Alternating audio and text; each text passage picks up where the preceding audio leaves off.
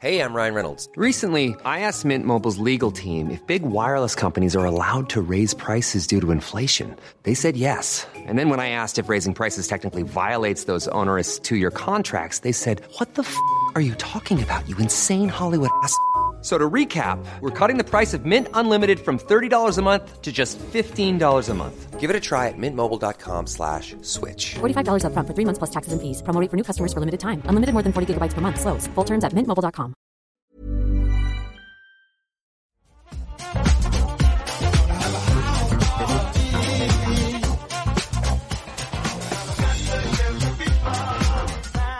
Hola, ¿qué tal amigos? Muy buenas tardes, bienvenidos un día más, bienvenidos a este maravilloso y lamentable programa de radio de videojuegos. Bienvenidos a Hablemos de Videojuegos, programa ya 532, hoy es viernes, es 29 de julio, se nos acaba el mes, pero sorteo de Clonoa. ¿Alguien hoy, si es suscriptor, se va a llevar un Clonoa? O sea, se va a llevar dos realmente porque es la edición para jugar este fin de semana. Arrancamos.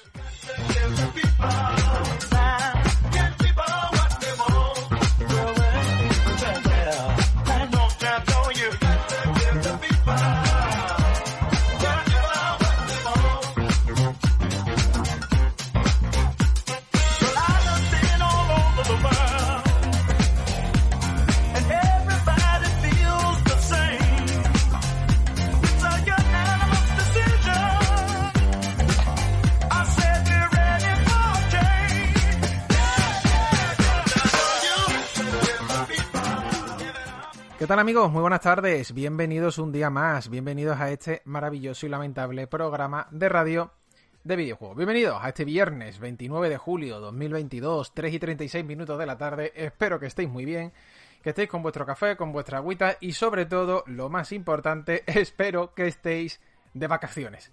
Espero que estéis ahora mismo ya en la playa, en la piscina o escúchame, en tu sofá tirado. Con el aire acondicionado, tranquilito, con el ventilador o nada, y tú tranquilo. Pero que estés descansando.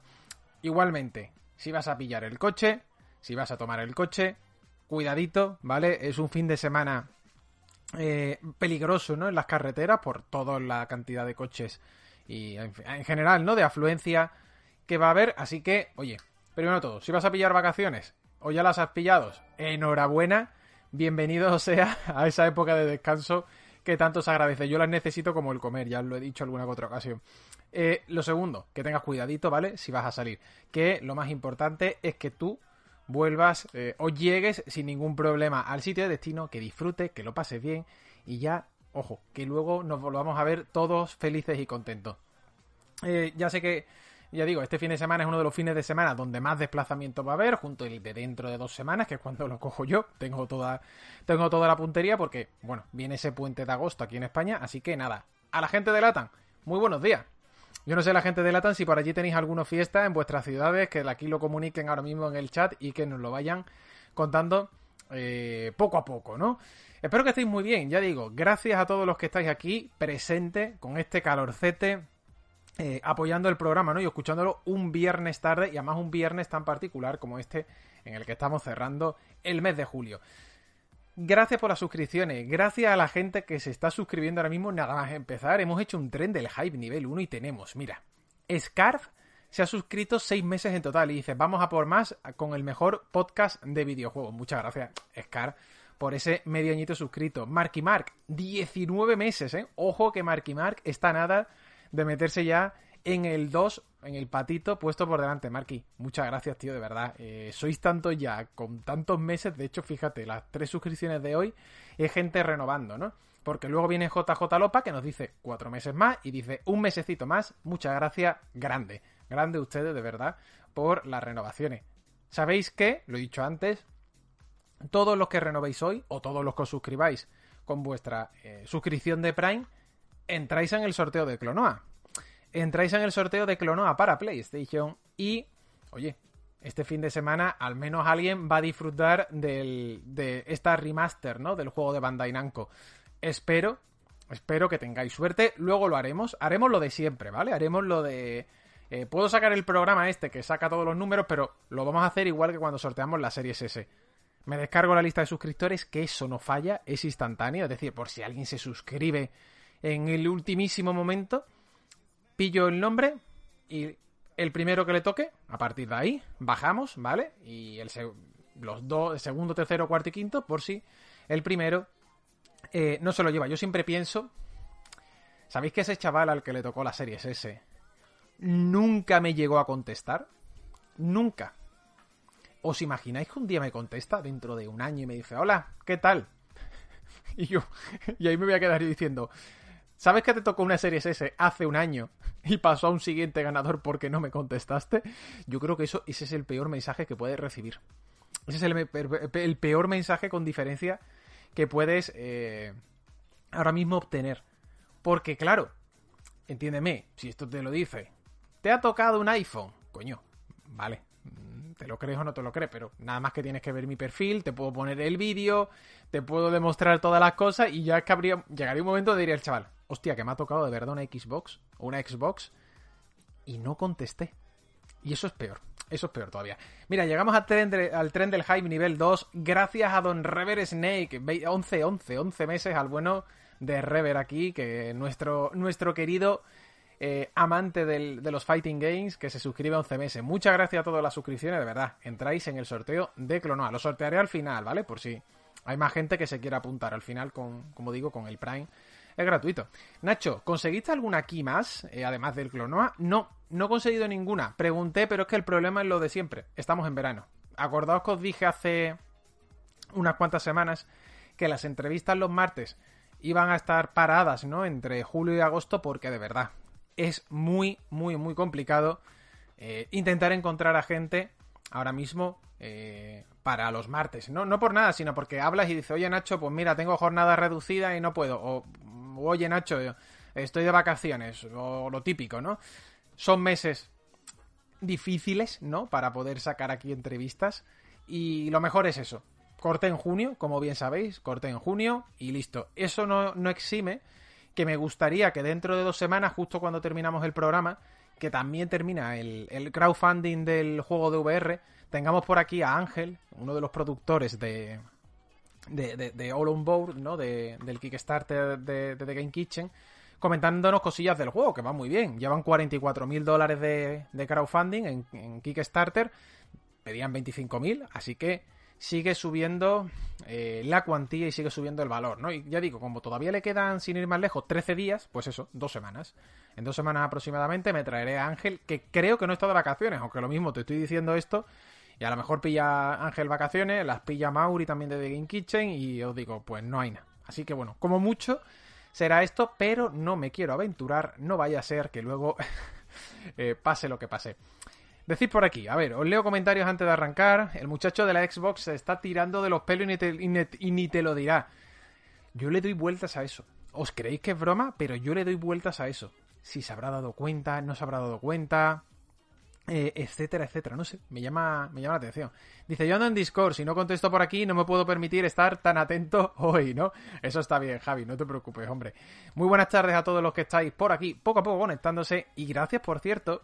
Me lo estabais preguntando antes, creo que ha sido Carlos y creo que también ha sido Torfoe, que me lo han preguntado en Discord. Nacho, ¿cómo vamos con Manuel? A ver, lo primero de todo, os tengo que pedir disculpas porque íbamos a mostrar la lámina entre los jueves y el viernes y la lámina no ha dado tiempo a terminar. La está haciendo María, está muy avanzada, de hecho está prácticamente para publicar. Pero, María no quiere, obviamente, que la lámina salga cuando la puede mejorar. Realmente esto es algo que nos pasa a todos, ¿no? ¿Cuándo está algo terminado? ¿Cuándo no está? Pero ella dice que todavía no, que quiere pulirla más, que quiere darle más detalle, etcétera. Entonces le he dicho, si quieres pulirla este finde, el lunes 1 todavía se puede suscribir la gente para que la vea. Me dice, vale, lo prefiero. En lugar de ir con tanta prisa, tener este fin de semana adicional para seguir, como digo, pues puliendo y optimizando detalles. Así que eso es lo que va a ser. Eso sí, el lunes tenemos la lámina. Dicho esto, me preguntaba Torfoe y Kobe Best ahora mismo en el Discord que cómo vamos en Revista Manual. Pues vamos bien. Vamos bien. ¿Vamos a llegar a los 1400 suscriptores? No lo sé. No lo sé. Ayer, contando las bajas más renovaciones y altas, tuvimos -2. Es decir, realmente perdimos 2 personas, ¿vale? Hoy hemos tenido +1. ¿Esto qué quiere decir? Pues -2 ayer, +1 hoy. Ahora mismo tenemos -1 de estos 2 últimos días. Os dije que teníamos aproximadamente o que los números nos iban a salir 1.391 suscriptores, ahora mismo nos salen 1.390. Así que, oye, ni tan mal, ni tan mal. 1.390, seguimos necesitando 10 personas que se suscriban. Esto siempre y cuando no se den de baja las renovaciones que quedan. Porque aquí viene lo importante. A día de hoy, de verdad, esto quiero decirlo, esto necesito decirlo, además me llena de orgullo y satisfacción, como diría aquel. Me llena de orgullo y satisfacción decir que Revista Manual 10 vuelve a tener más suscriptores que en Revista Manual 9. Y este es el detalle más importante de todos. De verdad os lo digo. Que cada número tenga siempre más suscriptores que la edición anterior es lo que buscamos en Revista Manual. Ya está. En el número anterior tuvimos 1.330. Bueno, fueron 1.329, 30, 31, dependiendo porque tuvimos que mandar alguna adicional, ¿no? Pero en la base de datos, cuando lo cerramos, fueron 1.330. Una vez que ya hicimos unos cambios. Así que, ahora mismo, tenemos 1.331 suscripciones. Si le sumamos las 59 renovaciones que tenemos previstas, serían 1.390, claro. Tenemos que ver si esas 59 personas van a renovar. Hoy, por ejemplo, ha renovado Borja. Ahora que ha escrito en el chat, nos lo ha puesto y yo, de hecho, lo he visto en la base de datos que decía, uy, mira, hoy renueva el bueno de Borja, ¿no? Así que, de verdad, gracias porque voy a mirarlo para decirlo exactamente, pero llevamos desde el número 6, llevamos sin bajar. En el 4 fueron 1.044 suscriptores. En el 5 fueron 1.019, bajamos número de suscriptores, pero desde ahí ha sido, os lo voy leyendo, ¿vale? Número 5, 1.019. Número 6, 1.106. Número 7, 1.112. Número 8, 1.254. Número 9, 1.330. Y número 10, 1.331, a falta de 59 renovaciones que entrarían dentro del periodo de renovación, ¿no? Es que de verdad, gracias porque, repito, desde el número exactamente 5 no paramos de subir. Y además es que son subidas grandes porque, por ejemplo, del 5 al 6 hubo prácticamente 90 personas. Del 6 al 7 sí hay solamente un salto de 6, pero es que luego saltamos de 1.112 a 1.254, casi 140 personas, ¿no? Y después de 1.254 saltamos a 1.330, que son unas 80. Y ahora mismo, ya digo, simplemente si se renueva todas estas personas, vamos a volver a dar otra vez un salto de unas 60 personas. Estoy contentísimo, os lo prometo. Nuestro objetivo, nuestra meta siempre es intentar conseguir más suscriptores que el número anterior. Y además que esto es muy difícil porque somos conscientes de que nuestro mercado se está agotando. Es decir, no creo que haya tanta gente interesada en Revista Manual. Ojalá nos interesara a todos, ¿no? A 50.000, 60.000 personas. Hay que ser consecuente y sabemos que en Manual el público está más acotado. Entonces, que sigamos creciendo es muy, muy buena señal. Y además tenemos en cuenta que ahora llega noviembre, octubre, noviembre, diciembre, que es el periodo gordo de renovación, y sabemos que ahí bajamos bastante. Entonces, si nos conseguimos meter en estas 1.400, o casi, ya sabemos que, bueno, aunque en el número 11 descendamos mucho, nos quedaríamos a lo mejor como en el número 9. Igualmente, repito, gracias de verdad a todos los que os estáis suscribiendo a Revista Manual por esos 20 euritos que soltáis aquí. Yo estoy contentísimo con lo que se está obteniendo, así que, oye, a seguir sumando y a seguir tirando hacia arriba, ¿no? Dice, la mía creo que renueva en septiembre, dice Docmore. Puede ser, Docmore. Al final se renueva automáticamente, ¿no? Yo siempre digo que nosotros no podemos hacer nada. Vosotros sois los que decidís si canceláis la suscripción o no a través de PayPal. Si habéis puesto renovación automática, pues, oye, automática. ¿Que la quieres cancelar? Pues la cancelas y listo, ¿no? Dice, ¿para cuándo Manual con CDs de demos como antiguamente? Ojalá. Estaría guapo, la verdad, dice Javibre. Yo creo que empecé en la 3, nos dice Art Fantasy. Es curioso porque cada uno habéis empezado a lo mejor en un número diferente, ¿no? Y eso es divertido, ¿no? Porque cada uno entró en una revista completamente diferente a otro, ¿no? Incluso habrá por aquí algunos que todavía llevan desde el número 1, estoy seguro.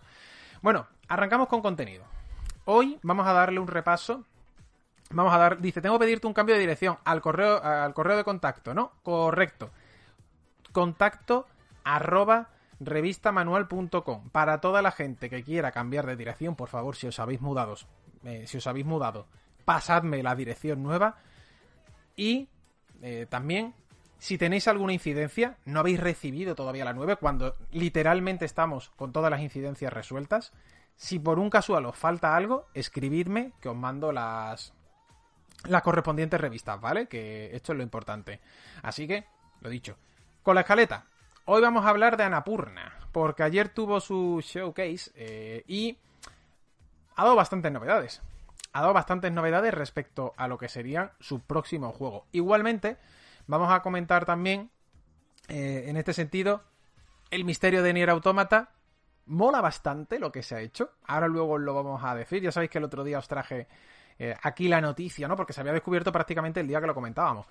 Ahora vamos a decir dónde estamos y hacia dónde hemos llegado. Y sobre todo, lo más importante, ¿qué era, no? Vamos a hablar también, por supuesto, de las gafas de realidad, las PSVR 2. Tenemos nuevos detalles gracias al blog de Play.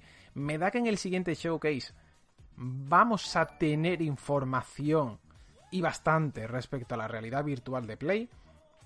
Y me gustaría, ¿vale? Y esto lo digo, me gustaría haber tratado hoy los datos de venta, ¿no? Venta económicos, ¿no? Los datos fiscales de Sony del último trimestre. Están ya disponibles. Han estado disponibles esta pasada madrugada. No me ha dado tiempo a consultarlos bien, ¿vale? ¿Los podría haber traído? Sí. Sé que Play 5 ha vendido más de 21 millones de consolas, que en general ha ido bien, pero prefiero dejarlo para el lunes, ¿ok? Prefiero dejarlo para el lunes porque necesito ver el informe bien, necesito sacar las conclusiones y hoy no me ha dado tiempo, porque en pocas palabras he estado toda la mañana liado con manual, metido en la hoja de texto y no he salido de ahí. Entonces, claro, prefiero tratar bien la información, es decir, esta que traigo hoy, sí he podido seguirla y comentarla, o digamos que desgranarla bien, pero con el caso de los datos fiscales no ha sido así. Nos esperamos el lunes, que tengan los datos más buenos, y le dedicamos seguramente el primer bloque del programa del próximo lunes, ya 1 de agosto, ¿ok? Muchas gracias a Pequeño Salta por esos 7 meses, y nos dice feliz Xenoday. He escuchado, ¿no?, que hay problemas con el reparto de Xenoblade Chronicles. ¿Puede ser? ¿O lo he soñado?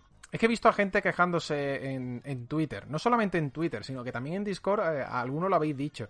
Pero no estoy muy seguro. Yo no lo he comprado de salida. Os lo comentaba, ¿no? Aquí, ¿no? Que me compré Life Alive y sé que voy a terminar cayendo, pero todavía al final no me lo he comprado salido. Y de Digimon Survive también, ¿no? De Digimon no hay ni códigos, tío.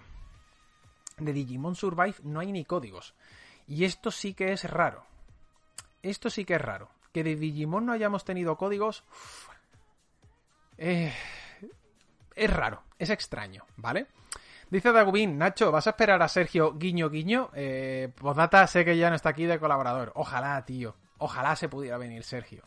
Ojalá se pudiera pasar Sergio a echar un ratete, pero está hasta arriba de trabajo. Ya sabéis que sale dentro de poco Saint Roads y ahora él está ahí, ¿no? Él está contentísimo porque es su criatura, ¿no? También en cierta medida.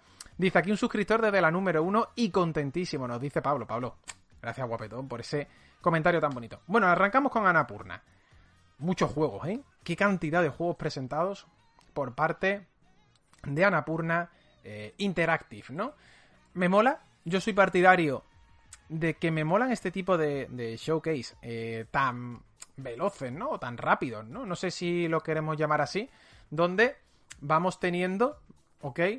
Digamos que todas las novedades que nos va a mostrar Annapurna. Annapurna, que ya sabéis que su último título lanzado al mercado ha sido el del Gatete. Tuvimos el análisis este pasado lunes, porque es que además que tuvimos el análisis este pasado lunes, que estuvo por aquí Álvaro.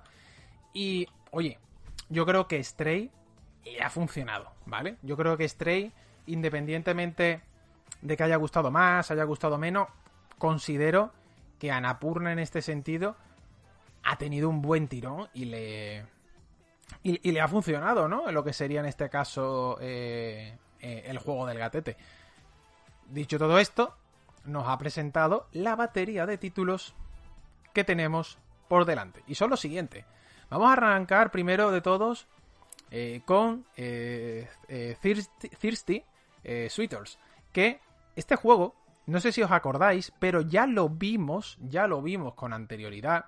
No me acuerdo si fue el año pasado en el Summer Game Fest o fue en este, pero este juego ya lo hemos visto. Y básicamente es un título desarrollado por Outer Loop Games que tiene el RPG acción por turnos, por llamarlo de alguna manera, como punto fuerte, ¿no?, del gameplay. No sé si os acordáis también que este juego es el que iba sobre una protagonista que se tenía que enfrentar a sus exparejas, ¿no? Todo esto mientras que exploraba el mundo, ¿no? Es un poco, y lo pone aquí de manera muy acertada Josep Sempere en Eurogamer, es un poco Scott Pilgrim, ¿vale? Porque al final eso de enfrentarme a mis ex, etcétera, etcétera, recuerda a la estrategia de Scott Pilgrim, ¿no?, a nivel de juego. Pero no solamente se queda con el combate por turno, estáis viendo por aquí que vais a tener una gran cantidad de minijuegos, exploración del universo, etc, etc, etc. A mí me gusta el estilo tan colorido que tiene, creo que es una de las cosas que más me llamaron la atención. Os digo también que respecto a cómo se mostró la última vez, que además es que me acuerdo muy bien, me acuerdo muy bien de este gameplay en uno de los eventos pasados. Se le ha dado, para mi gusto, un salto a nivel técnico. Es verdad, y esto hay que comentarlo, que la otra vez, pues claro, lo estábamos viendo en streaming, es diferente, etcétera, pero ahora me da la sensación de que ha pegado ese saltito, ¿no? Ha pegado ese, digamos que impulso para que pinte mejor de lo que al menos aparentaba con anterioridad. No sé si estaréis conmigo, no estaréis conmigo, pero bueno, en este caso ya estáis viendo que este Thirsty Suitors va a tener pues combate por turno, minijuegos, etcétera, etcétera. Me gusta mucho la parte del skate, os la voy a poner por aquí. Bueno, la voy a poner si YouTube carga. Pero de repente, igual que exploras el mundo, también puedes, digamos que subirte a un skate y hacer puntos como si fuera el Tony Hawk's. O sea, me quedo bastante loco con todas las cosas que han querido meter. Incluso la parte de cocina, que esto también lo vimos en los tráileres anteriores. Comentar, ¿no?, que esto es lo más importante, que va a estar disponible pues prácticamente para todas las plataformas. De hecho, lo estoy diciendo en el chat, va a estar también en Game Pass, pero por supuesto Steam, PS5, PS4, Switch, etc, etc, etc, ¿vale? Que esto creo que es bastante importante. Igualmente, tenéis una demo disponible en Steam desde ya. Es decir, si queréis probar este Thirsty Suitors, ya podéis probarlo en Steam. Yo no he tenido tiempo, estuve ayer currando, que por eso no hubo programa, he estado también esta mañana liado. Me gustaría probarme todos estos juegos, me gustaría. Que de ahí a que lo consiga hay un paso y un salto enorme. No sé si lo conseguiré, o si no sé si lo haré, pero es la intención, ¿ok? Después, más cositas. Tuvimos también este Hindsight, ¿vale? Que es un melancólico título narrativo del creador del juego para móviles Prune, ¿no? Y nos dice Sempere, el nuevo tráiler ofrece algunos detalles sobre su inquietante argumento y tono sombrío, ¿vale? Este título estará disponible el próximo 4 de agosto, ¿ok? A diferencia del Thirsty Suitors, este no te ha mostrado mucho más a nivel jugable, ¿no?, por llamarlo de alguna manera. Lo que estamos viendo por aquí son planos fijos y poco más. O sea, es que no hemos tenido mucho más detalles sobre este juego, salvo, como digo, que va a estar disponible, y lo vais a ver ahora aquí en los créditos, bueno, los créditos al final, el 4 de agosto en Steam, en Switch y para dispositivos móviles, en concreto en la Apple Store. No pone nada de la Google Play Store, así que tendremos que esperar. Damos el salto a The Lost Wild. Este me ha gustado. Me ha gustado. Ahora que estamos tanto con los dinosaurios, que si Exoprimal por parte de Capcom, que si también ojalá tengamos un nuevo Dino Crisis, etcétera, etcétera. Fijaos lo bien que pinta este The Lost Wild, ¿no? Que es un título básicamente de supervivencia en primera persona en una isla. Ha estado siendo desarrollado por Brighton Great Apes Game y Es que es Parque Jurásico, ¿vale? Es que además te dejan en una jungla barra isla, ¿no? Se dice, no dejan caer si es una isla, pero vamos, en una jungla que está repleta de dinosaurios. Y tú tienes que intentar evitar ese peligro, ¿no? Pinta bien. Pinta bien. Lo que se ha visto mola, ¿vale? Es un tráiler muy cortito. De hecho, lo que estáis viendo ahora mismo aquí apenas tiene... ¿Cuánto era? 1 minuto y 19 segundos de lo que se nos ha enseñado. Pero esto huele a que va a acojonar. Esto huele a que nos va a acojonar bastante y a que vamos a pasar un ratito bastante mal mientras que jugamos al título en cuestión, ¿no? De hecho, fíjate, estáis viendo por aquí los dinosaurios, un T-Rex, etc, etc. Simplemente confirmado para PC. De hecho, lo podéis añadir ya en Steam, en lo que sería en las wishlist. Y tenemos que esperar a saber si va a lanzarse en consolas. De hecho, yo espero, de verdad lo digo, espero que se lance en consolas. Voy a parar, hago alto en el camino. Hemos hablado de 3 juegos, hemos hablado de The Lost Wild, hemos hablado de Hindsight y hemos hablado de Thirsty Suitors.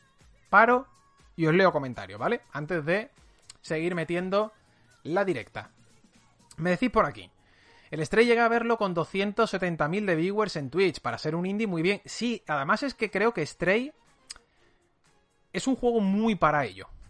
¿Cómo explicarlo? Creo que Stray es un título que se presta mucho a ser streameado.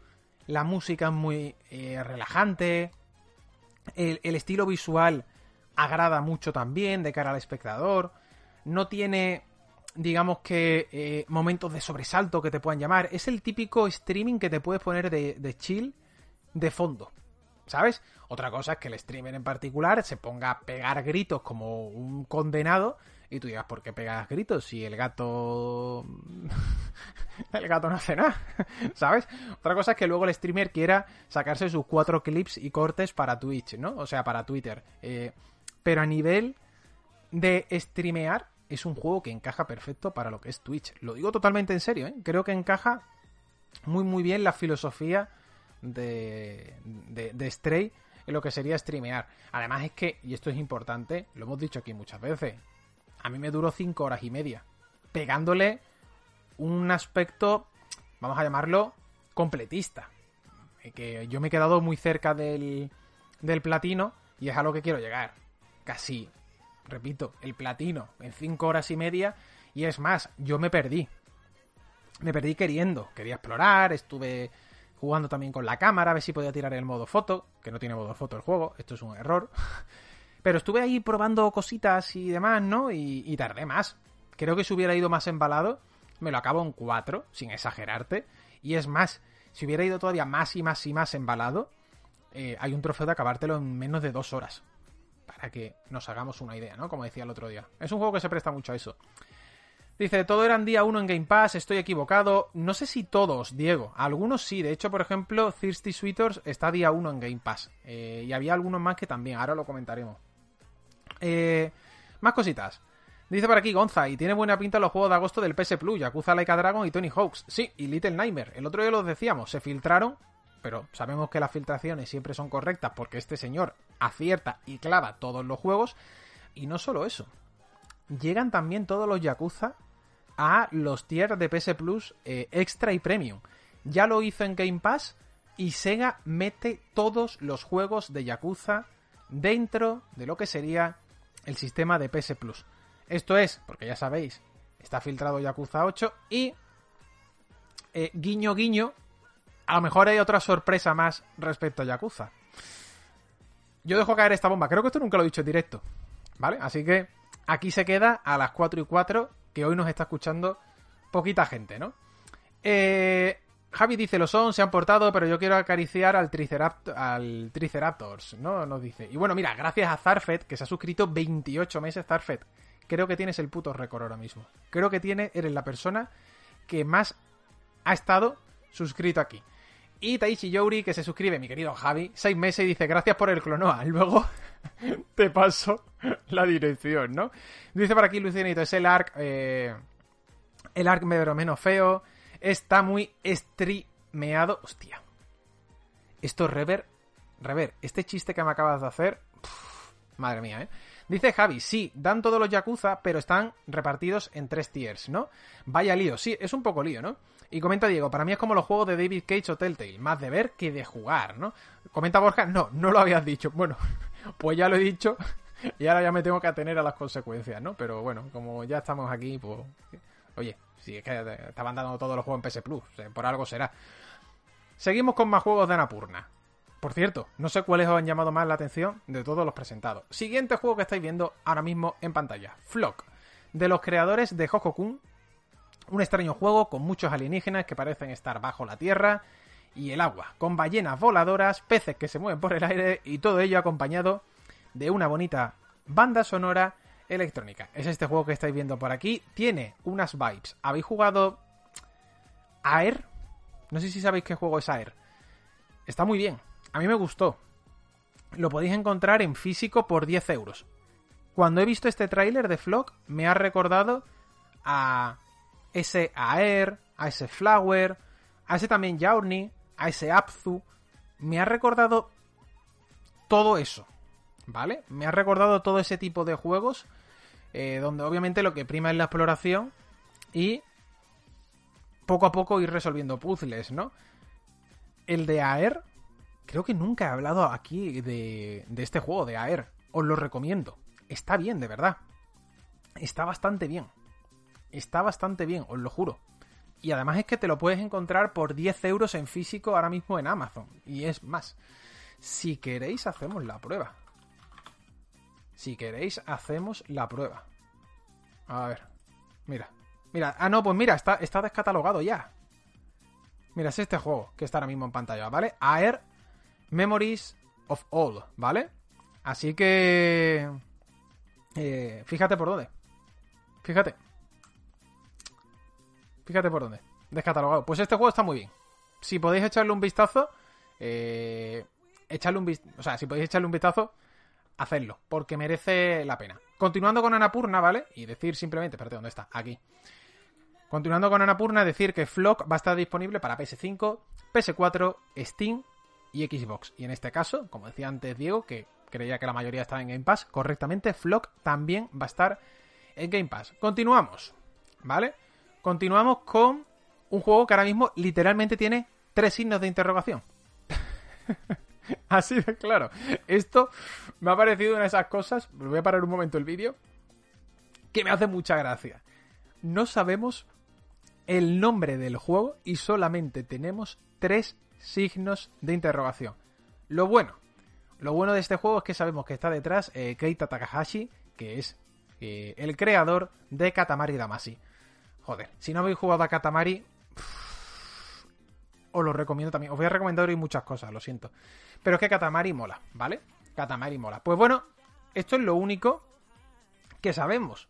Que Keita Takahashi está trabajando en un nuevo juego, que su estudio se llama Úbula, que tiene este estilo tan particular, ¿no? Así como un poco de serie de Disney Channel. Y ya está. Es que no sabemos el nombre del juego. Es que fijaos que el teaser dura 31 segundos, sale ese niño y le da un lametón el perrete y ya está. No hay más. Se acabó. Así que tendremos que estar pendientes de más noticias. Continuamos. Bounty Star, The Moros Tale of Graveyard Clan. Que este es un juego de acción en tercera persona, ambientado en el salvaje oeste, pero con una novedad, o con una salvedad. Hay mechas, ¿vale? Hay mechas. Básicamente está protagonizado por una chica que se llama Clementine y va a estar, como bien sabéis, en Play, en PC y en Xbox. Digo como bien sabéis si lo habéis visto, vaya. Y llegará también a Game Pass. Me mola lo poquito que se ha enseñado en este tráiler de poco más de 1 minuto, ¿no?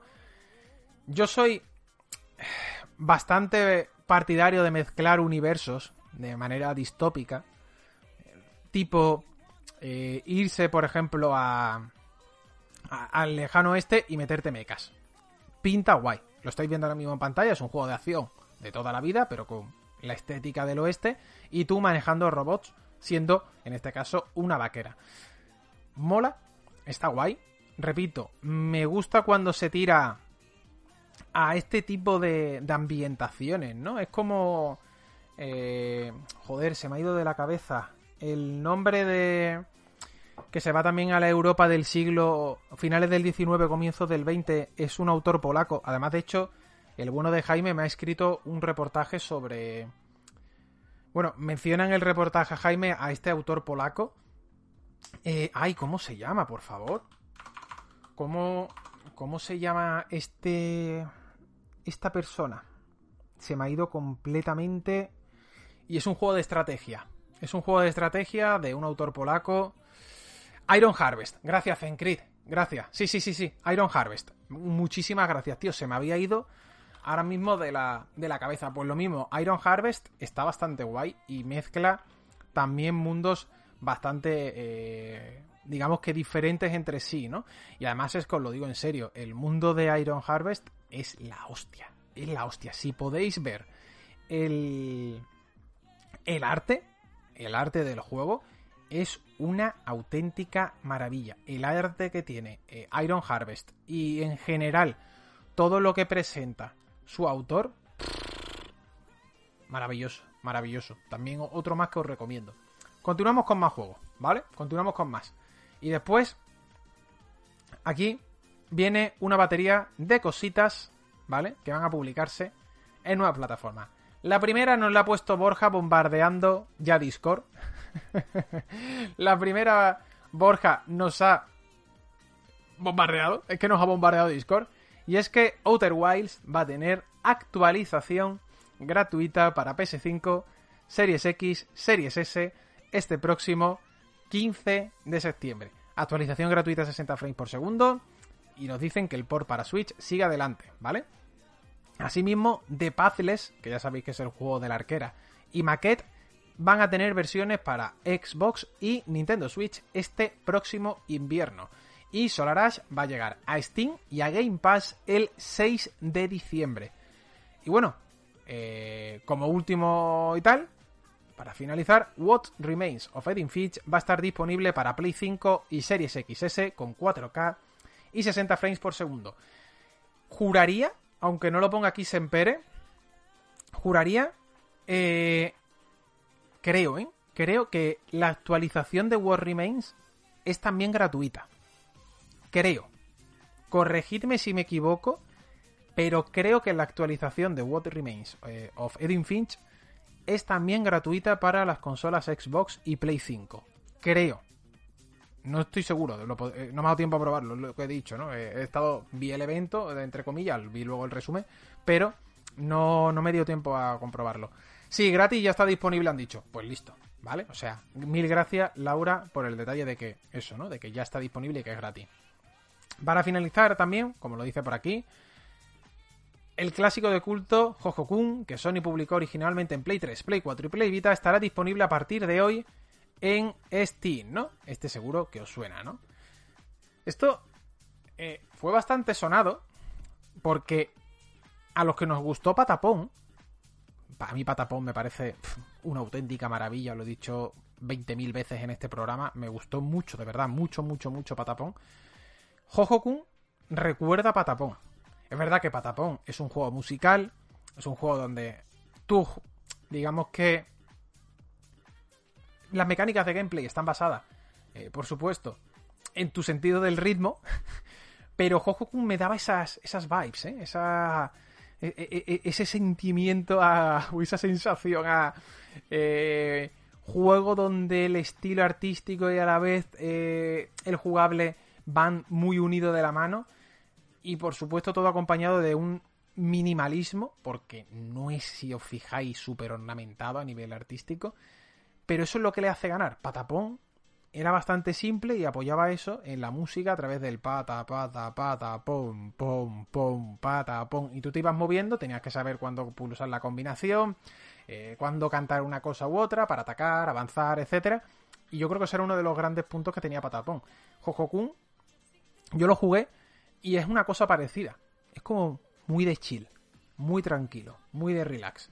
No es el caso, por ejemplo, de Gris, de Nómada Studios, porque creo que no es Gris, pero sí tiene sus cosas así de relajación. Dice Javi, pom, pom, patapom. Es que creo que patapom, cuando lo juegas, no se te olvida en la vida la melodía. Pata, pata, pata, pom, pom, pom, pata, pom. Se te queda grabado ya aquí en el cerebro y tú dices, para siempre. No te vas a sacar esa melodía tan pegadiza. Es más, yo me acuerdo perfectamente de estar jugándolo en la carrera, darle la PSP a Carlos Lorenzo, que no sé si estará hoy por aquí en el chat, cuando salió Patapón, y decirme, tío, esto es súper adictivo. Y digo, es muy adictivo. Es droga dura. Además es que juegas un nivel y sigues, y sigues, y sigues. Y parece que no puedes parar, macho. Y eso es un detalle también bastante bueno, ¿no? Todo esto fue lo que nos dio, básicamente, el show de Annapurna Interactive. Tuvimos, y lo pone aquí Sempere muy bien, también algunos desarrolladores hablando de sus futuros proyectos de una manera pues muy ligera, ¿no? Por ejemplo, los creadores de Kentucky Road Zero, que estaban trabajando en un nuevo juego con animaciones alegres y elementos de comedia. Se vio, pues, bueno, un poquito, ¿no? Mientras que estábamos también aquí mostrando a ellos, ¿no? En una cocina, de manera distendida hablando. También estuvo el nuevo estudio Yarn Owl, que está trabajando en un juego tipo Zelda, ¿no? Y Third Shift, que está preparando Forever Ago, ¿no? Ago, perdón. Un juego narrativo que explica la historia de un anciano que documenta un viaje por carretera a través de fotografías, ¿no? Repito, si estáis viendo aquí, es una especie de mini diario de desarrollo, mezclando lo típico, ¿no? Algunos concept arts y bueno, de todo un poco, ¿no? No es un tráiler como los que hemos visto antes. Aquí eran simplemente, pues, más mini diario de desarrollo, ¿vale? El último, el estudio irlandés Dreamfield, que también está haciendo una aventura fantástica por Irlanda habitada por gatos, ¿no? Que apostará por personajes dibujados a mano y explicará una historia sobre cómo encontrarse a uno mismo frente a la adversidad. Y una vez más, una especie de diario de desarrollo muy cortito, la verdad. Muy, muy cortito sobre, pues bueno, las localizaciones de Irlanda donde se han ido inspirando para el juego. Ya está. Es que no hay mucho más, que no es poco. Si os fijáis, ha sido lo que nos ha consumido este primer bloque del programa. ¿Cuál os gusta más? ¿Cuál esperáis más? Yo tengo claros pretendientes. Y uno es Bounty Star, el juego del oeste. Flock me llama también mucho la atención. Y el último sería el Thirsty Sweaters. El de que te tienes que pelear con los ex con un estilo de combate por turnos RPG, etcétera, etcétera. Es un poco los que me llaman la atención. No sé a vosotros cuál os interesa más, ¿no? A ver, os comento. Dice... A ver, un momentito, que me he perdido. Voy a ir hacia arriba en el chat. Aquí. Dice la Gier. Ballenas voladoras, Kojima localizado, ¿no? Dice, si no sale algo de Yakuza, te hago hilo en Twitter. No, déjate, Lucianito, déjate. déjate. En Steam por 15. Buenas tardes a todos. Hombre, mi querido Rafa Valencia, por aquí presente. Dice, suele estar en la eShop de Nintendo a 2 euros. Con las monedas de oro lo pilláis. Pues fíjate, si está si suele estar a 2 euros, dale la oportunidad. De verdad. O sea, es un juego que ya de por sí, cuando estaba a 10 euros en físico, yo le decía a la gente, tío, me parece hasta muy barato para lo que a mí me gustó. Es más, hice el análisis para Mary, juraría.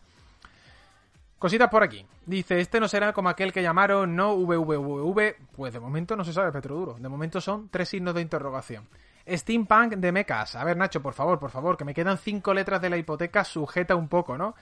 Jacobo, 5 letras, eso ya no es nada, tío. Eso ya no es nada. Esta mañana estaba yo mirando que yo ya he conseguido pagar el 9% de mi hipoteca. Después de 3 años y medio. Y he dicho, bien. Ya llevo pagado el 9%. Ya solo queda el 91%. Además os lo juro, ha sido esta mañana que estaba consultando la cuenta bancaria. Me habían cobrado la hipoteca y he dicho, hostia, qué curioso. Ya he conseguido pagar el 9% de la hipoteca. Bien. Me queda el 91%. Más cositas. Nintendo tenía uno similar, era el Codename, Steam, ¿no? Cada vez tenéis menos excusa para no jugarlo, cabronazos, dice Borja respecto a Outer Wilds. Lo de War Remains, que me estáis diciendo que sí, que es gratuita. Me acuerdo que no podía quitarme la musiquita de la cabeza. Es que no te la quitas. Recuerdo de Vietnam, totalmente, Petro. Dice, por ejemplo, Lucas, que a él le atrae el Lost Wild, el de dinosaurios, ¿no? Dice, pero que salga en consola, por Dios, ¿no? Javi dice que le gusta el de los mechas, Bounty Star, el de los dinosaurios y el de los ex, ¿no? El de las exparejas, ¿no? Dice también ballenas voladores, fuego, nirvana, hospitales, fantasmas. Creo que todo encaja, ¿no? Nos dice Art Fantasy. Y finalmente, me comenta también Javi, dice, mucho van a tener que bajar las hipotecas para que me vaya de mi habitación. Pues no te creas que precisamente ahora mismo es más fácil que te den una hipoteca a que te den un alquiler de un piso. Que madre mía, cómo está el precio de los alquileres. 4:20 minutos de la tarde. Muy buen repaso a todos estos juegos de Annapurna. Os pido disculpas si hemos ido a lo mejor un poco rápido. Eran bastantes, ¿no? Los que se habían anunciado, pero bueno, creo que ha quedado explicado a lo largo del programa. Como digo, son las 4:20. Normalmente hacemos el parón a las 4:15. Lo vamos a hacer ahora. Voy a beber un poquito de agua, que tengo la garganta seca. Y continuamos con PSVR 2 y alguna noticia más y algún detallito más que tenemos por aquí. Y por supuesto, sorteamos el Clonoa, que, oye, entre todos los suscriptores que estáis aquí, si tienes el Prime, tíralo. Tienes el Prime ahora mismo, tú mira, te estoy viendo el logo, Prime, lo tienes ahí, tíralo a la pantalla que te puede tocar un Clonoa. No se te olvide. Volvemos. 4:22 minutos de la tarde, continuamos, proseguimos. En este hablemos de videojuegos ya, número 532, últimas 2 semanitas, Últimas 2 semanitas para terminar esta temporada. La verdad es que está siendo una temporada de muchos cambios, de muchos cambios, de muchas modificaciones. Yo estoy contentísimo, os lo prometo. Estoy muy contento con cómo está yendo el programa los últimos meses. Bueno, pues sobre todo porque cada vez somos más. El éxito que ha tenido el programa en podcast me sigue pareciendo surrealista. En serio. Lo de Spotify, mira, ahora han saltado para que sigáis el programa en Spotify, en iVoox, Apple Podcast y YouTube. Seguidlo en todas las redes si podéis. Os lo juro, me ha pillado totalmente de imprevisto. Y no puedo más que dar las gracias como siempre. Pero bueno, los comentarios bonitos y positivos lo doy todos los días, pero lo daré más dentro de 2 semanas, porque dentro de 2 viernes será, como digo, el último programa que tendremos ya de Hablemos de Videojuegos de esta tercera temporada. Si llego a saber esto, subo todos los programas desde el primer día, porque al final yo pensaba que subir todos los días el podcast iba a aburriros, iba a cansaros, y resulta que no, que lo agradecéis mucho. Es verdad que no dura mucho, el podcast no dura 3 horas ni 4, sino que al final es 1 horita y 10. Y bueno, muchos me comentáis que lo escucháis, pues eso, de camino al trabajo, o a la vuelta, o mientras que hacéis deporte. Es verdad que 1 hora se pasa rápido, 1 hora se pasa rápido. Yo los podcasts que escucho, me hace gracia porque digo, qué pena, ha durado solo 1 hora. Y en el fondo digo, cabrón, si tú haces lo mismo. Si tú haces lo mismo. Y es como, no, pero es que realmente es el tiempo bueno, ¿no? Creo que más sería, quizás, hacerlo un poco denso o un poco pesado. Proseguimos. PlayStation, mejor pronunciado con la S, VR 2. Tenemos detallitos. Y los detalles que tenemos de las nuevas gafas de realidad virtual de Sony me han gustado. ¿Vale? Sabéis que no tenemos todavía detalles finales, ¿no? Nos falta el precio, que yo creo que es lo más importante, así como la fecha de salida definitiva, ¿no? Todavía no tenemos ninguno de estos 2 detalles, pero ya nos han ido desvelando más cosillas, ¿vale? Nos han ido dando más detalles. El primero de todo, vamos a tener visión exterior. Esto mola. Como persona que tiene unas Oculus, bueno, Meta, ya sabéis que hay que cambiarle el nombre, no me va a salir en la vida, os lo decía hace unos podcasts, os lo decía y os lo digo otra vez de nuevo, no me va a salir esto en la vida. Por fin en las gafas PSVR 2 vamos a tener visión exterior, o lo que es lo mismo, que mientras que tengamos el casco puesto, ¿vale? Vamos a poder ver qué es lo que hay en nuestro exterior. Esto viene muy bien, porque cuando no sabes dónde están los mandos o dónde estás tú situado, le das al casco, a las gafas, y lo activas, ¿no? Y lo activas para ver dónde están colocados los mandos, dónde estás tú, si no le vas a dar a la tele, si no le vas a dar a un mueble, si no le vas a dar al sofá, a la mesa, etcétera, ¿no?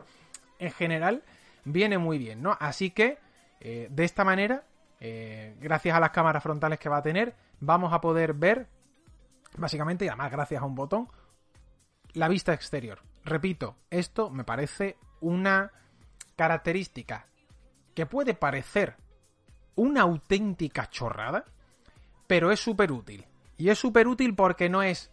Venga, espérate, ¿dónde estoy? Me levanto las gafas de la cabeza, me las pongo aquí en la frente, te chirrían los ojos un poco, te queda la marca y tú dices, espérate, estás como un poquito esnortado, ¿no? No, pues ahora con las gafas puestas, le das al botoncito y ves el exterior, ¿no?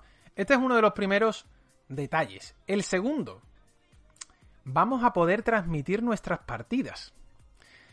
Si estamos conectados a una cámara HD de Play 5, vamos a poder, digamos que retransmitir qué es lo que estamos jugando en ese momento. Se van a poder hacer emisiones mientras que se nos ve a nosotros con las gafas de realidad virtual puesta.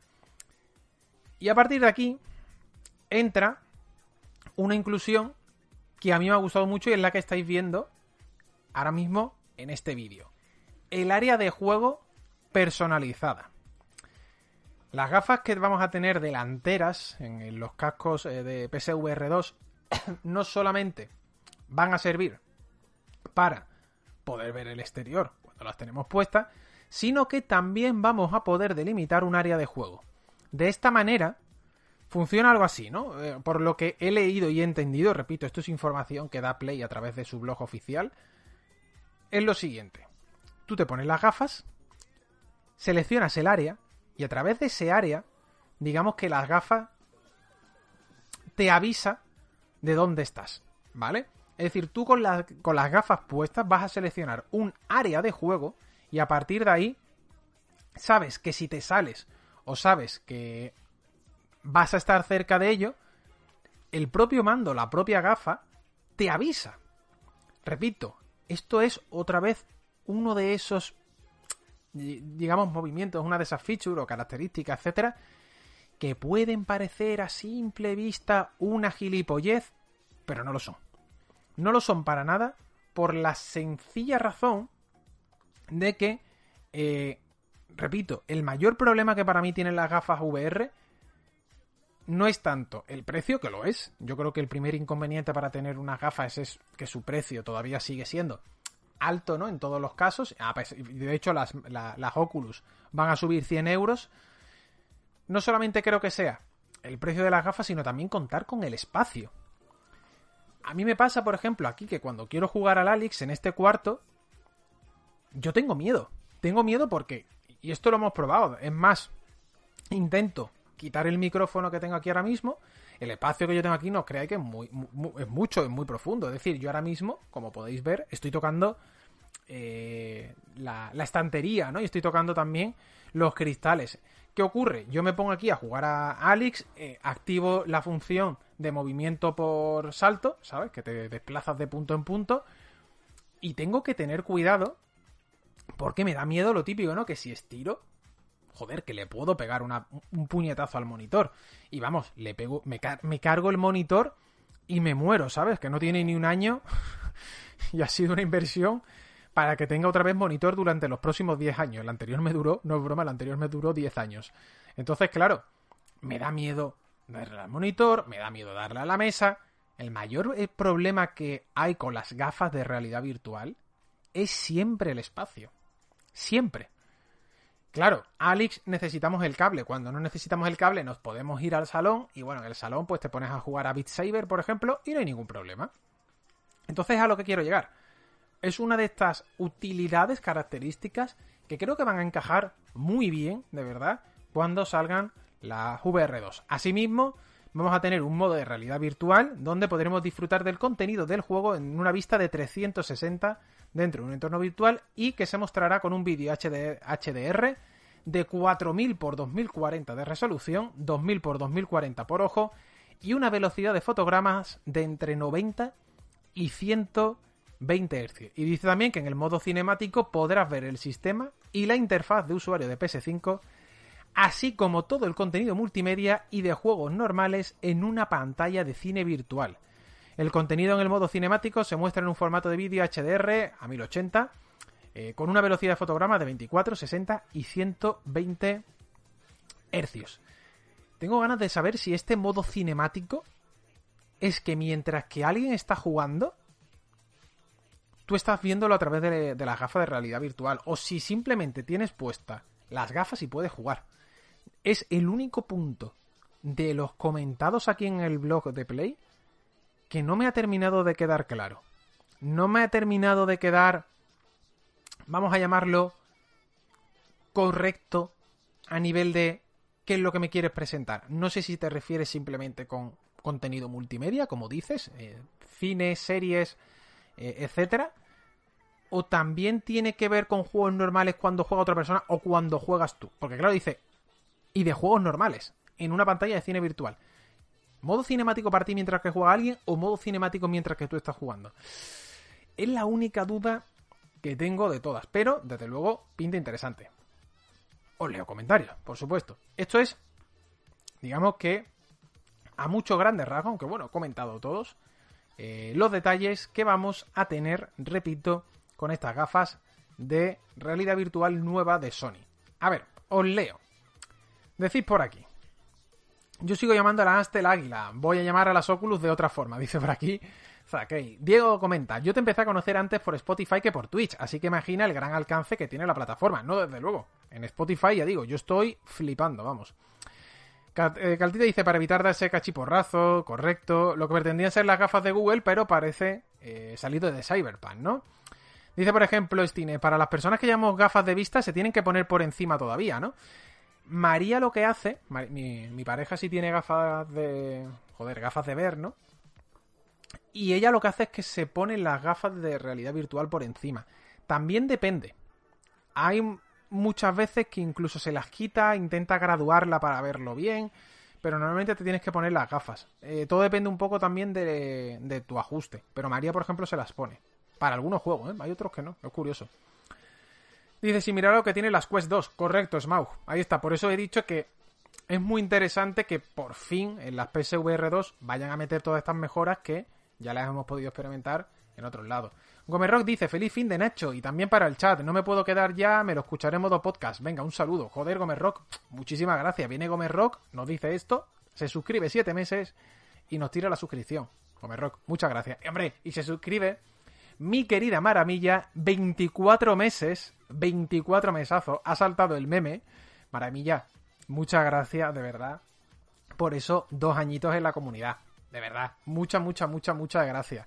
Que entre Sara y tú sois las que nos hacéis gastar también en el Discord, ¿eh? Decís que no, decís, no, es Borja el que pone las ofertas. Sí. No le echéis toda la culpa a Borja, que vosotras también tenéis vuestra parte de culpa. Diego dice, si ya nos dábamos hostia con la Wii, imagínate con una gafa, ¿no? Y Sara comenta precisamente, yo le pegué una leche a la ventana jugando al Superhot. Es que se te va. O sea, no es algo que tú quieras realizar queriendo. Obviamente tú no le quieres pegar un golpe al mueble, tú no le quieres pegar una hostia a la ventana, a la tele. Tú, por supuesto, no quieres hacer eso. Pero es que hay un punto de que no controlas, ¿vale? Hay un punto de que tú no llegas a controlar aquello que está ocurriendo en tu entorno. Y de repente haces así y te das. Plom, ya está. Y tú dices, hostia, te has dado el golpe. Te has dado el golpe. Es decir, yo me he dado el golpe jugando VR, María se los ha dado, los amigos que tengo también se los han dado. Creo que si te has puesto una gafa de realidad virtual y has jugado de manera normal, es decir, sin tener cerca gente, ¿no? Tú por tu cuenta propia solo, te has pegado seguro a la larga una hostia. Seguro. Es como algo innegociable, ¿no? Te pegas el castañazo y es que no puedes hacer nada. No puedes hacer nada, de verdad lo digo. No puedes intentar salir de ese, vamos a llamarlo, problema, ¿no? Por llamarlo de alguna manera, ¿no? Así que nada. Dicho todo esto, ¿vale? Sigo leyendo comentarios. Y nos decís por aquí, Gicobo. Yo jugando al Beat Saber le pegué una hasta web a la mesa. También nos dice de aquí Gicobo. Diego comenta, se viene demo con los bichitos esos de Play más claro agua. Lo sé, hombre, el Astrobot. Es que Astrobot es un juegazo. Es más, si te compras una Play 5, para mí, la demo de Astrobot, Astroplay, digamos que Astro en general, me sigue pareciendo uno de los mejores alicientes que tienes a la hora de comprarte una Play 5. Venga ya, Nacho, sí, hombre, me estás diciendo... Sí, te lo estoy diciendo en serio. O sea, esa demo es gloria bendita. Esa demo es de buena. Es de esas demos que tú dices, merece la pena jugarlo. Merece la pena jugarlo solo por esto. Lo digo de verdad. Más cosillas. Dice, esto me suena a las VR actuales, que te podías poner una serie o peli en ellas y parecía que estabas en el cine, ¿no? Realidad aumentada a los Pokémon GO, cuando activas la cámara, supongo. Y Mr. Itmi dice, yo entendí que con las gafas puestas te presenta un juego normal como si fuera una pantalla de cine. Es que es eso lo que yo también he entendido, Mr. Itmi. Y que puedes jugar viendo el juego en las gafas, pero con el mando, ¿sabes? O sea, tú estás con tu DualSense normal, en el sofá, y ves el juego en lo que serían las gafas de VR y manejas al personaje con el mando. Eso tiene que ser una experiencia curiosa. O sea, porque claro, yo al menos todas las veces, es curioso, pero todas las veces que me he puesto las gafas de VR ha sido siempre con los mandos de VR para jugar a juegos de VR, pero nunca he sido, ahora que lo pienso, nunca lo he sido. Nunca he sido espectador. Nunca he sido jugador pasivo. Bueno, jugador pasivo sería un poco un oxímoron, ¿no? Porque si eres jugador, en parte no puedes ser pasivo, porque el jugador en parte también es activo, ¿no? Ahí estamos ya entrando en un concepto etimológico. Pero nunca, cada vez que me he puesto las gafas de VR, siempre ha sido para pillar los mandos de VR y jugar, no sé, es curioso. Link nos comenta, es poder jugar a la Play normal, pero dentro de la gafa, ¿no? Como si estuviera en una sala de cine. Eso ya está en Oculus para juegos en VR. Yo es que nunca he probado esa función en Oculus, Linkros. Nunca. O sea, nunca, de verdad, es lo que estaba diciendo. Nunca he llegado a probar las Oculus modo normal, ¿vale? O sea, espectador puro y duro, ¿no? Como si fuera una pantalla. Más cositas por aquí. Yo me las pongo siempre con gafas de vista delante, ¿no? Nos dice Borja. Y dice, esto me parece una putada. Dice Borja, que va, las gafas suelen venir diseñadas para que te las puedas poner con gafas. No me resulta nada incómodo. Es verdad, ¿eh? Suelen venir, tienen un espacio correcto. No te diría que es mucho, Borja, pero es un espacio correcto para que te puedas poner las gafas y además que no se te apriete, ¿no? Por acá todavía seguimos con las gafas 3D de papel, dice Saint Marcher. Ismaelito, Nacho, eres un máquina, da gusto escucharte por las tardes. Ismaelito, gracias por los piropos, hombre. Más cositas. Dice, recuerdo que yo casi me pego una hostia al bajar una escalera y una hostia le di a mi hermano al cambiar la dirección. Esta es otra. La de guantazos que hemos soltado a gente de alrededor. Telita, ¿eh? Eso también. Dice por aquí también. Sí, ese modo cinemático ya lo tienen las VR viejas de Play. Pues ni pajolera idea, Laura. O sea, si esto la tenía la Play... O sea, yo sabía que Oculus sí la tenía, pero no lo probó, repito, no lo probó. Ahora ya me habéis creado una necesidad. Ahora, no voy a decir que lo voy a hacer nada más terminar el programa, pero lo mismo este fin de semana las pruebo. O sea, pruebo este modo cinemático de Oculus porque me llama mucho la atención. Me llama mucho la atención. Le voy a decir luego se lo cuento a María. Y voy a decir, María, ¿tú sabes que me ha dicho la gente del chat que tiene esto? María me va a decir, claro que lo sabía. Y yo voy a decir, vale, María, gracias por contármelo. Dice, yo juego con el mando de la Xbox con las Oculus en PC, pero en VR, no en pantalla plana, ¿no? Y Laura dice, yo he visto alguna serie en las VR de Play. Para cosas cortitas estaba bien. Si lo mejoran para usarlo mucho tiempo sin mareos, estaría genial, ¿no? Y dice Gicobo que en el modo cine de la VR de 1 nos dejaba enchufar y jugar como si estuviéramos en un cine con cualquier fuente HDMI, sea una Xbox, Switch. ¿No será este modo cinemático lo mismo con mucha mejor resolución? No, es eso. Yo no sabía que esto lo tenía la VR1. Lo digo en serio. O sea, no lo sabía. Las Oculus sí, pero no lo he probado. No sabía que tenía esto la VR1. Así que mira, bienvenido sea. Porque bueno, que vamos a tener este modo cinemático, pero ya digo, al parecer con una bastante mejor resolución, porque la resolución me estáis comentando que de la VR1 era 960 por 1080 y este es 1920 por 1080, ¿sabes? Aquí sube la resolución. Russell dice, el único problema que tengo con las gafas de Play es que se empañan muy rápido, ¿no? Y más que empañarse, yo las veces que me he puesto las gafas de Play para probarla, me daba la sensación de que el casco me agarraba mucho. O sea, como que me resultaba un poco incómodo la parte de la diadema. Pero claro, lo he probado. O sea, no puedo hablar porque las Oculus sí las tengo aquí más trilladas, pero las gafas VR, más allá de probarla, pues poco más, ¿no? Así que quedará tiempo hasta que ocurra eso. María dice que se la quiere comprar. Mi pareja comenta que en cuanto salgan las VR2 se las va a comprar. A María es que le gusta mucho la VR. De hecho, las gafas se las compró ella. Es cierto que yo las uso, pero bueno, en esta casa, si nos ponemos así, mal vamos, ¿no? Aquí cada uno nos compramos las cosas que queremos, pero bueno, luego las utilizamos entre los dos, ¿no? Que de eso se trata. Comentado todo esto de las gafas VR2, noticias, nos falta lo más importante, como repito y he dicho, que son la fecha de lanzamiento y el precio. ¿Cuánto creéis? Esto lo comenté. Yo creo que las gafas VR2 de Play se van a ir a los 400 euros. Yo creo que los 400 euros... Y me parece que los 400... Estoy siendo generoso. Que si me dices que finalmente sale a 500... No me sorprendería. Que puede que salga a 400 con un juego. Esto sí es verdad. O 400 con 2 juegos. Pero me parece a mí que va a ser un precio alto. Va a ser un precio elevado. Zakai dice 4.50. Laura 3.50. Para no igualar el precio de la Play digital, yo creo. Javi comenta, las gafas VR van a acabar en los packs de todas las tiendas. No, hostia, pues escúchame. Javi, como metan un pack de Play 5 con gafas, se va a 1.000 euros, ¿eh? Se va a 1.000 euros. Bueno, se están yendo los packs con juego a 800 euros. Que esto hay que decirlo. Llevamos 2 días.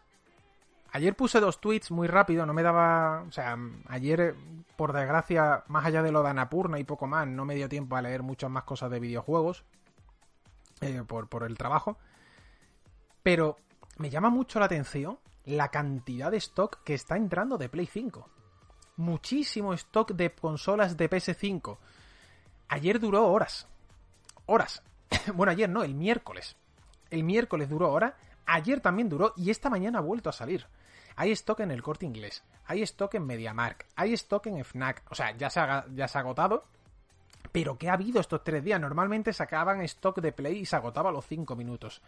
Ahora se ha agotado a las horas. Yo creo que esto ocurre por 2 factores. El primero, que ha entrado más stock. Sony prometió vender 18 millones de PS5 hasta antes del 31 de marzo. O ponen la directa o va irregular. Os repito, han vendido más de 21 millones. En la cifra anterior eran unas 18. Es decir, se han vendido 3 millones en lo que sería el trimestre que va del 1 de abril al 30 de junio. O meten el acelerón o no llegan. Ahora bien, llega la campaña navideña, llega God of War, llega The Last of Us Remake y en principio, ahí es donde se supone que vamos a tener más stock. Con esta entrada de stock parece que lo estamos viendo. Todas estas tiendas han tenido stock durante horas estos últimos días. Punto número 2, donde también, como decía ayer en Twitter, en un tweet que puse, creo que por qué está durando tanto. Packs a casi 800 euros literalmente. Y pongo el casi literalmente porque creo que son 7,79 o 7,89. O sea, falta nada para los 800. Literalmente 800 euros. Me parece una burrada. De verdad. No he parado de cansarme de decirlo aquí.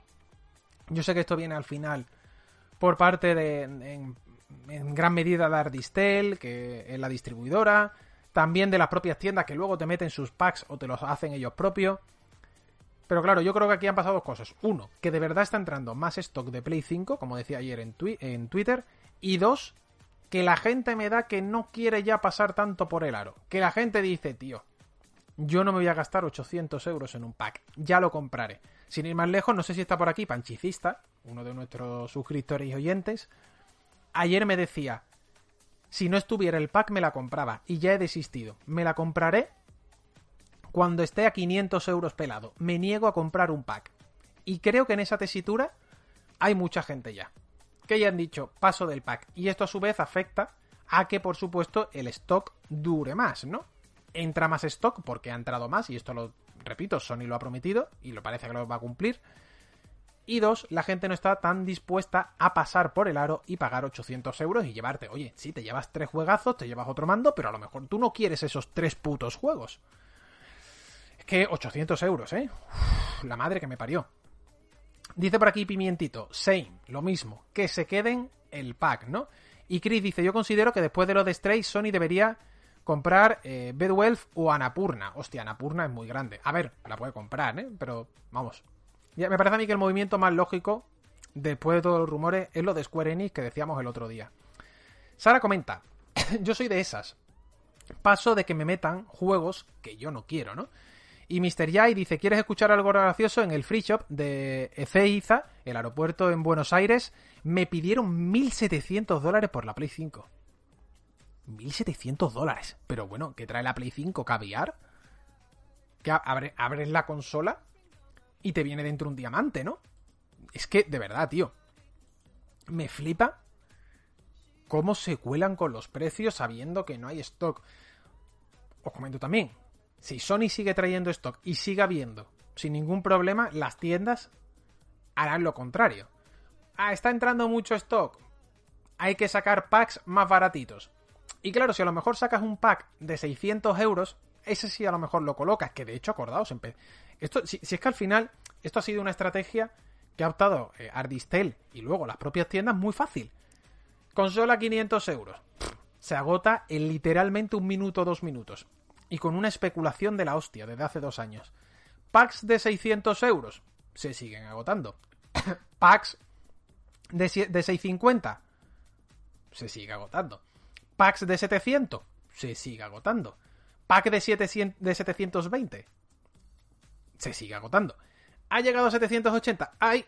Aquí ya ha costado algo más. Y es normal que cueste algo más. Es que 800 euros, por desgracia, y digo por desgracia, claramente, es el sueldo de mucha gente. Por desgracia, porque ojalá el sueldo fuera más alto, porque con 800 euros, con el nivel de vida que hay ahora mismo en España, hay gente que paga el alquiler. De hecho, tengo amigos que pagan de alquiler 700, 800 y 900 euros. Así que por eso digo, por desgracia, y ojalá tuvieran sueldos más altos ellos, ¿no? Es que es el sueldo, tío. Que sí, que sabemos que los videojuegos no son un bien de primera necesidad, por supuesto. Sabemos que es un bien, en cierta medida, de lujo y un ocio. Pero, hostias, cuidado, ¿sabes? Es que estamos hablando de prácticamente que por 800 euros te compran la Play 5 y la Series S.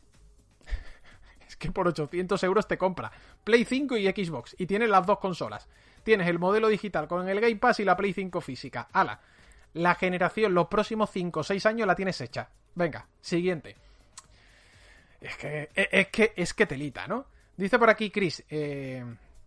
Chris, no, dice Diego. Yo sigo viendo después de meses un pack de Play 5 con el Horizon en una casa de empeños aquí en Argentina por 1.200 euros. La madre que me parió. Yo me quedé igual que tú, dice Jai. Y Chris comenta también, dice Nacho, acá en Argentina es un desastre lo de los precios. Me lo habéis dicho, mira, todos los que estáis comentando ahora mismo sois argentinos y no sois los únicos que me habéis dicho que en Argentina es un desastre. De hecho, el LATAM en general, lo hablaba el otro día con Jaime, aquí en directo, me lo habéis dicho muchas veces que es un show, es bastante duro. Chiti dice, aquí en Chile, en Navidad estaba la Play 5 a 1.050 euros, ahora están a 650 y la encuentras en todos lados. Pues mira, 650 euros sigue siendo una especulación de la leche, porque son 150 euros más del precio europeo. Cierto es que la tienes que importar, ¿vale? Que ahí a nivel de aduanas y de tal, pues bueno, hay cosas. Pero hostia, es que $1.700. Nos volvemos locos. Nos volvemos locos, ¿eh? O sea, nos volvemos locos, de verdad.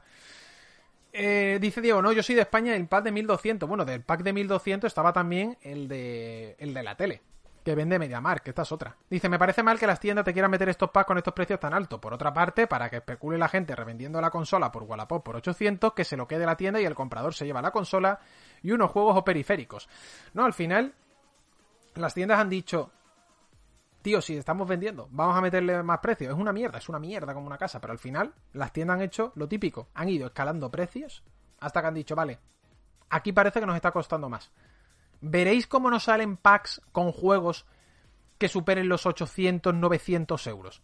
Acordaos de esto que os estoy diciendo a las 4:50 minutos de la tarde. Que esto no va a pasar. A 29 de julio.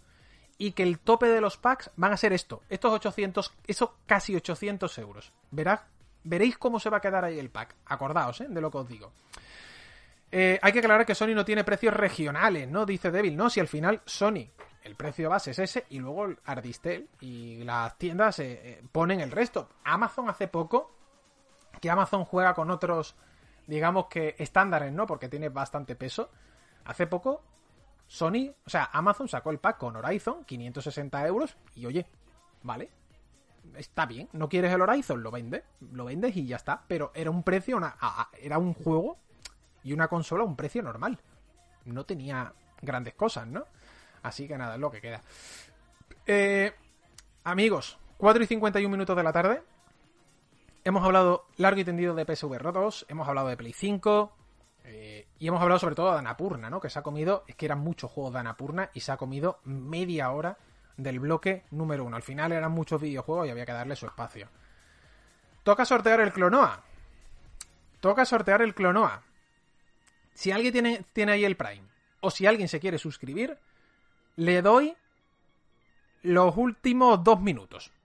2 minutos mientras que termino de leer comentarios, ¿vale? Termino de leer comentarios por si alguien se quiere suscribir y entrar en el sorteo de este Clonoa para Play.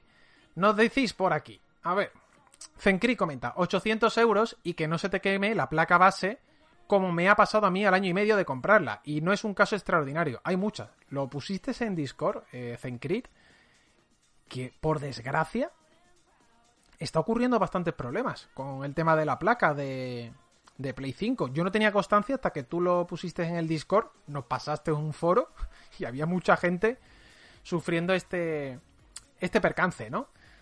Teniente Smart dice, yo en su momento la compré en Eneva, por ejemplo, por 6.30, ¿no? Mentor dice, si decides vender el resto del pack, al final pierdes la pasta. Esta es otra. El otro día me enteré que, claro, la gente pillaba el pack y luego se iba a la tienda y devolvía los productos de manera independiente, ¿no? Porque decía, oye, ¿yo para qué quiero el Horizon? ¿Para qué quiero el Elden Ring? ¿O para qué quiero este juego si yo no lo voy a jugar? Y no sé en qué tienda fue que leí. No me acuerdo, no quiero decir el nombre, no vaya a ser que esa tienda no sea y se mosquee a alguien que trabaje en esa tienda. Que por otro lado, la verdad, os soy sincero, me sudaría los cojones. A estas alturas de la película me sudaría, pero como no me acuerdo qué tienda es, prefiero no decirlo. Pero que cambió lo que serían las medidas o las directrices, y si devolvías un juego tenías que devolver el pack entero. Y digo, hostia, esto me parece de triquiñuela total, ¿eh?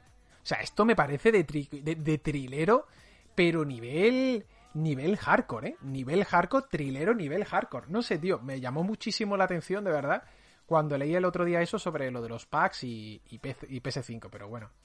Dice, parece que están recortando en la calidad de los materiales, me cagué en todo, mi primera consola estropeada, menos mal que me la han arreglado. La primera tuya, Zencri, no te quejes. Yo, Play 3, bueno, y Play 2 y Play 1, a PS3, os lo he dicho aquí más de una vez, creo que le he cambiado el lector 3 veces. Yo, O sea, PS3 es la consola que más veces he abierto en mi vida. He abierto todas, He abierto la Play 1, la PS2, abrí una 360, PSP la tengo súper trillada también. PS Vita nunca la he abierto. PS3 es la consola que más veces he abierto, con absoluta y rotunda diferencia. Y a PS3 le he cambiado el lector. Estuve a punto de soldar una vez, pero no me atreví. Al final lo hizo un amigo que sí tiene experiencia. Le he cambiado discos duros. O sea, a PS3 le he metido. Que disco duro no era difícil, pero bueno, el cambiar el lector, por ejemplo, sí tenía bastante más triquiñuelas. Tampoco creáis que es muy diferente, ¿eh? Pero a PS3 la tengo tan trillada, de verdad, tan trillada.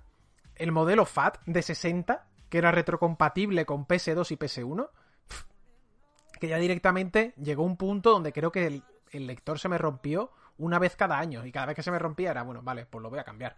Además me acuerdo hasta donde compraba el lector. Lo compraba en una página web que se llama Disco Azul. No sé si sigue funcionando o sigue estando activa Disco Azul. ¿Sigue estando? Funciona, sigue estando. Pues en Disco Azul compraba los lectores de PS3. Ahí los compraba. Así que fíjate. Eso es nido de bichos como te descuides y lo pongas en un sitio sucio. Me siento afortunado con mi PS1, PS2, PS3, PS4 y PS5 en perfecto funcionamiento por ahora. Pues Xavi, créeme, afortunadísimo, ¿eh? Sobre todo con los modelos anteriores. Me acuerdo, vendían piezas, sí, yo a Disco Azul, repito, si hay alguien ahora mismo escuchando esto de Disco Azul, puede buscar en el historial, no sé si aparecerá por Nacho Requena o Ignacio Requena, porque voy cambiando mi nombre, o sea, Ignacio y Nacho es lo mismo, ¿vale? Pero no me acuerdo cómo lo voy poniendo en las páginas web, y puede buscar, y hay seguro mínimo 2 o 3 pedidos de lectores, mínimo 2, y juraría que hay un tercero que se los compré a ellos también, antes que a otra web, que también tenía así de referencia. Dice, yo tengo la PS3 Slim intacta, solo con polvo. Gracias a Dios mi Play 5 y Series X están funcionando perfectamente. Yo la PS3 de 60 la mandé al SAT 3 veces. Sí, ¿eh? Esa PS3 retrocompatible, qué desastre. Cuánto se rompía. Por eso en gran parte la quitaron. Sony comentaba que la quitaron del mercado porque, bueno, le salía muy cara, porque la retrocompatibilidad no terminaba de funcionar. Yo creo que ahí había una mezcla de todo. Que le salía más cara, que por otro lado iban a llegar las remasterizaciones en HD, por tanto te interesan vender remasterizaciones en HD, de hecho llegaron en PS3, esos packs, acuérdate. Y yo creo que fue una mezcla de todo, de todos los factores. Y ya cuando siguieron sacando PS3 no eran retrocompatibles y dijeron, hasta luego, Mari Carmen. Al menos a mí es la sensación que me da. Bueno, sorteamos el Clonoa, que dije 2 minutos 3 y han pasado 4.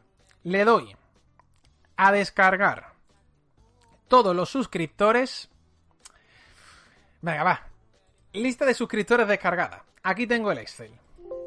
Uy, aquí, que ha sonado. Vamos a poner número al azar, ¿vale? Aquí estamos. Venga, números al azar, ¿eh? Que no se diga.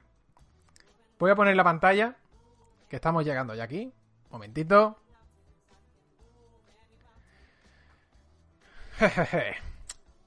A ver, ahora mismo, según el Excel, me sale que hay un total de 246 suscriptores. ¿Vale? Aparece en pantalla 244, pero a mí me aparece 246. Realmente hay que quitar uno, serían 245. Ponemos aquí, desde el 1, si sale el 1 no vale, así que pasaríamos al 2, hasta el 245. Le damos un resultado y va cayendo hacia abajo, ¿vale? Venga, 1, 2 y 3. Mucha suerte a todos. Le ha tocado al 115. Le ha tocado al usuario 115, este Clonoa. ¿Quién es el usuario 115? Un momento, vamos a comprobarlo. El 115... ¡Hombre! ¡Hombre! Mira, me alegro de que le haya tocado a un habitual no solo de aquí, sino del foro. Enhorabuena, Pesadilla. Enhorabuena al bueno de Pesadilla, que además lleva suscrito no sé cuántos meses, creo que lleva 16 meses suscrito, por lo que me pone aquí. Enhorabuena, Pesadilla. Mira, le vamos a hacer una captura, por supuesto, que se vea. Que no se diga que esto es tongo, ¿vale? Mira, ahí tenemos los diferentes números, ¿vale? Le ha tocado el 115, que es Pesadilla. Pesadilla, enhorabuena, tío. Ahora te lo paso. Además eres un habitual ya de todos los lares, así que enhorabuena por el sorteito y enhorabuena por este Clonoa, ¿no? Amigos, nosotros nos vamos. Gracias por estar ahí. Me da lástima que no hayan sido. Te has pasado el número casi en Zencrit, casi te toca, tío. Me da lástima de verdad no tener más códigos, ¿no? Pero oye, al final es que son unas fechas muy malas para contactar con gente. Ayer puse en un correo en copia, ¿vale? Ayer puse en un correo en copia literalmente a 4 personas y las 4 me mandaron un mensaje automático de estoy de vacaciones y digo, Dios, ¿qué timing estoy teniendo, vida mía? De verdad, ¿qué timing estoy teniendo? Y digo, claro, a ver, es verano, pasan estas cosas. Amigos, nos vamos. La semana que viene volvemos. No se vienen ni Álvaro ni Jaime, están de vacaciones. Álvaro se vendrá a lo mejor el viernes, no estoy seguro, así que la semana que viene es muy probable que estemos solo en el programa. Esperemos no aburrir. Gracias a todos los presentes, gracias a iVoox, a Spotify, a Apple Podcast, gracias por las suscripciones. En agosto sortearé más cosas. De hecho, en agosto sortearé el último día de agosto y sortearé alguna que otra clave que tengo por ahí, entre todos los que seáis suscriptores, pues ya digo, dentro de 2 viernes, cuando cerremos la temporada. Ya que nos vamos de temporada, pues, ole, a regalar juegos, ¿no? Que para eso estamos. Un abrazo muy fuerte, cuidaos y os quiero mucho. Pasadlo bien este fin de semana. Hasta luego.